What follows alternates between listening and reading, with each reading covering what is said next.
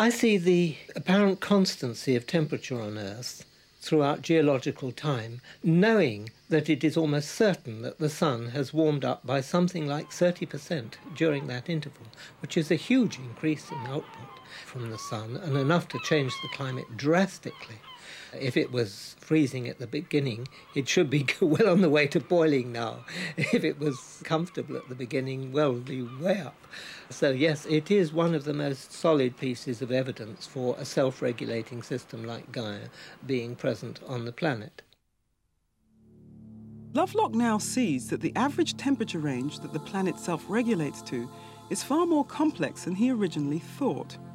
For example, marine algae grow best in the laboratory at 20 Celsius, but in the oceans are limited to 8 Celsius or below. Water mixing ensures a supply of nutrients and the algae flourish.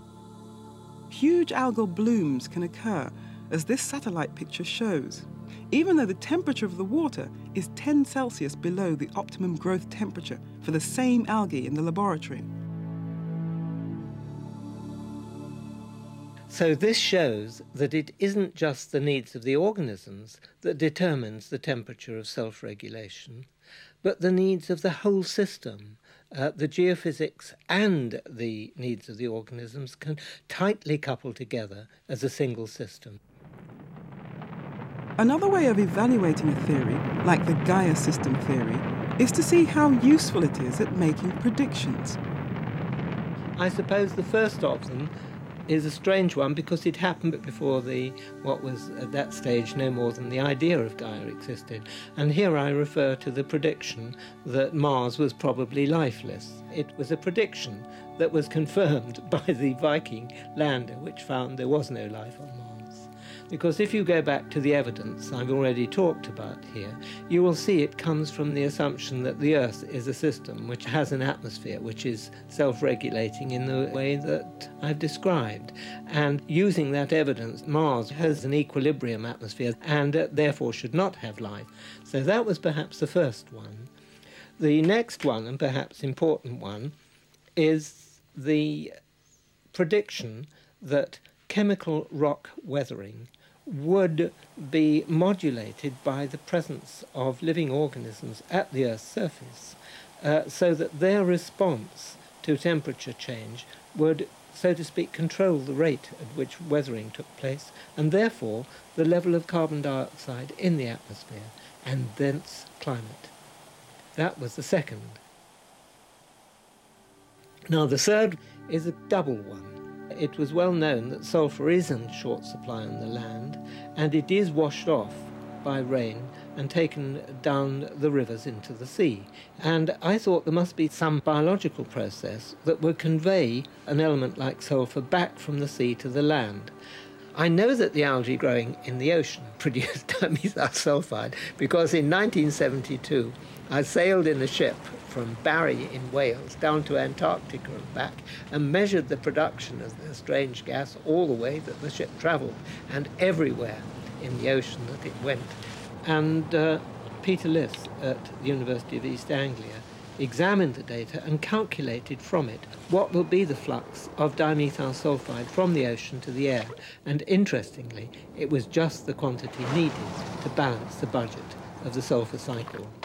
So, in a sense, this was the first experimental confirmation of a Gaian prediction that there would be element cycling in just the right quantity to sustain biological needs. Now, this story didn't end there. In 1986, I spent a short while at the University of Washington at Seattle in the department of Robert Charlson, the meteorologist. And we got to discussing clouds and how they formed. And Robert told me about this business that clouds require condensation nuclei, otherwise they cannot form over the oceans. Of course, instantly it occurred to me that the dimethyl sulfide could oxidize all too readily in the air and be the source of just these nuclei that he sought. And we got together with Andy Andre and another meteorologist, Stephen Warren, and produced a paper which was published in 1987. This paper hit science like a storm, and I would think there must have been at least hundreds, if not thousands, of papers have followed and investigations around the world subsequent to it. And I was very pleased that Robert Charlson, at the Oxford meeting on Gaia in April 1994, fully acknowledged this fact that but for Gaia thinking, we would never have developed this notion of the algae in the ocean being connected with the clouds and the climate. So that is perhaps the third prediction to come from the theory. The best way to test a theory is to get it to make what I think that famous philosopher Karl Popper called risky predictions, and then go out into the world and see if these predictions can be falsified or justified. He prefers falsified, because if it's falsifiable, then you throw the theory out. It's never quite as simple as that. In practice, we scientists modify our theories if we find them falsified rather than throw them away. It's just as well we do. We strictly adhere to Popper. Darwin would never have set sail on the Beagle. And where would we be then?